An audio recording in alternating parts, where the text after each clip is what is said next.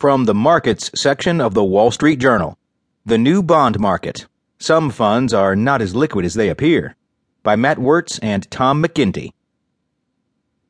Some of the largest U.S. bond mutual funds have invested 15% or more of their money in rarely traded securities, a practice that runs counter to long-held Securities and Exchange Commission views on the funds, an analysis by the Wall Street Journal shows.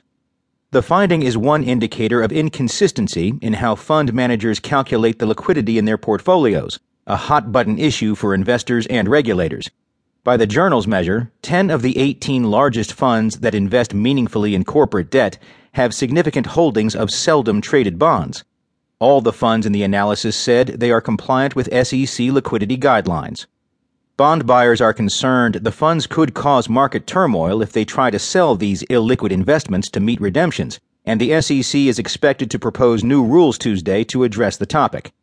The crux of the problem is that mutual funds own more bonds that seldom trade than ever before, but they still promise to pay out investors within 7 days of redemption of their shares. In some sense, we have a crisis in waiting, said John Ramsey, acting director of the SEC's Trading and Markets Division from 2012 to 2014, at a bond fund conference in June. There's been a buildup of inventory at asset managers, and the dealers are less willing to trade, he said. The Journal's analysis, based on data from Morningstar Inc. and Market Access, of large bond mutual funds indicates that most funds with at least 1/4 of investments in corporate bond holdings exceed the 15% threshold, and some are more than 30% invested in bonds that would take more than 7 days to sell. Actual illiquid holdings may be higher after accounting for investments in other illiquid assets, like corporate loans, which the Journal didn't track. Companies operating large bond funds with more than 15% invested in bonds that trade sporadically include American Funds Inc., BlackRock Inc., Dodge & Cox, Loomis Sayles & Company, Lord Abbett & Company LLC, and Vanguard Group, according to the Journal's analysis. In March, Lord Abbett's short-duration bond fund had $271 million, or 0.75% of its assets, invested in a single Air Lease Corp bond that would have taken 369 days to sell, based on average trading volume at the time. The Dodge & Cox Income Fund had $496 million, or 1.1% of the fund, invested in debt backed by Brazil's troubled oil company Petróleo Brasileiro S.A. that would have taken 155 days to liquidate. The liquidity determination of fixed income securities does not lend itself to a simplistic one-factor analysis, Dodge & Cox Chief Executive Officer Dana Emery said in an email. Any suggestion that the Dodge & Cox Income Fund has significant holdings in illiquid assets is erroneous and misleading. American Funds, BlackRock, Loomis Sayles, Lord Abbett, and Vanguard echoed Ms. Emery's criticism of the Journal's analysis. Bond mutual funds have tripled in size over the past decade, attracting individual investors with the chance to invest in hundreds of securities at once.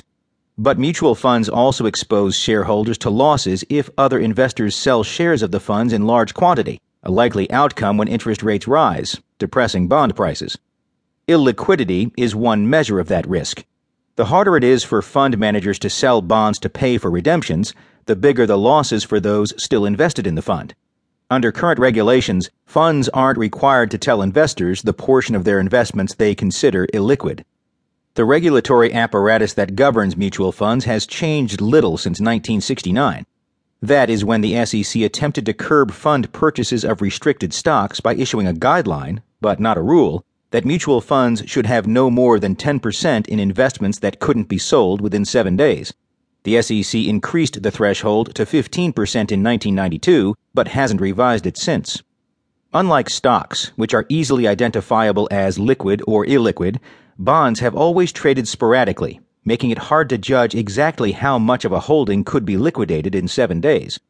Lacking specific guidelines, fund managers developed methodologies that vary widely from firm to firm, Journal interviews with mutual fund executives showed.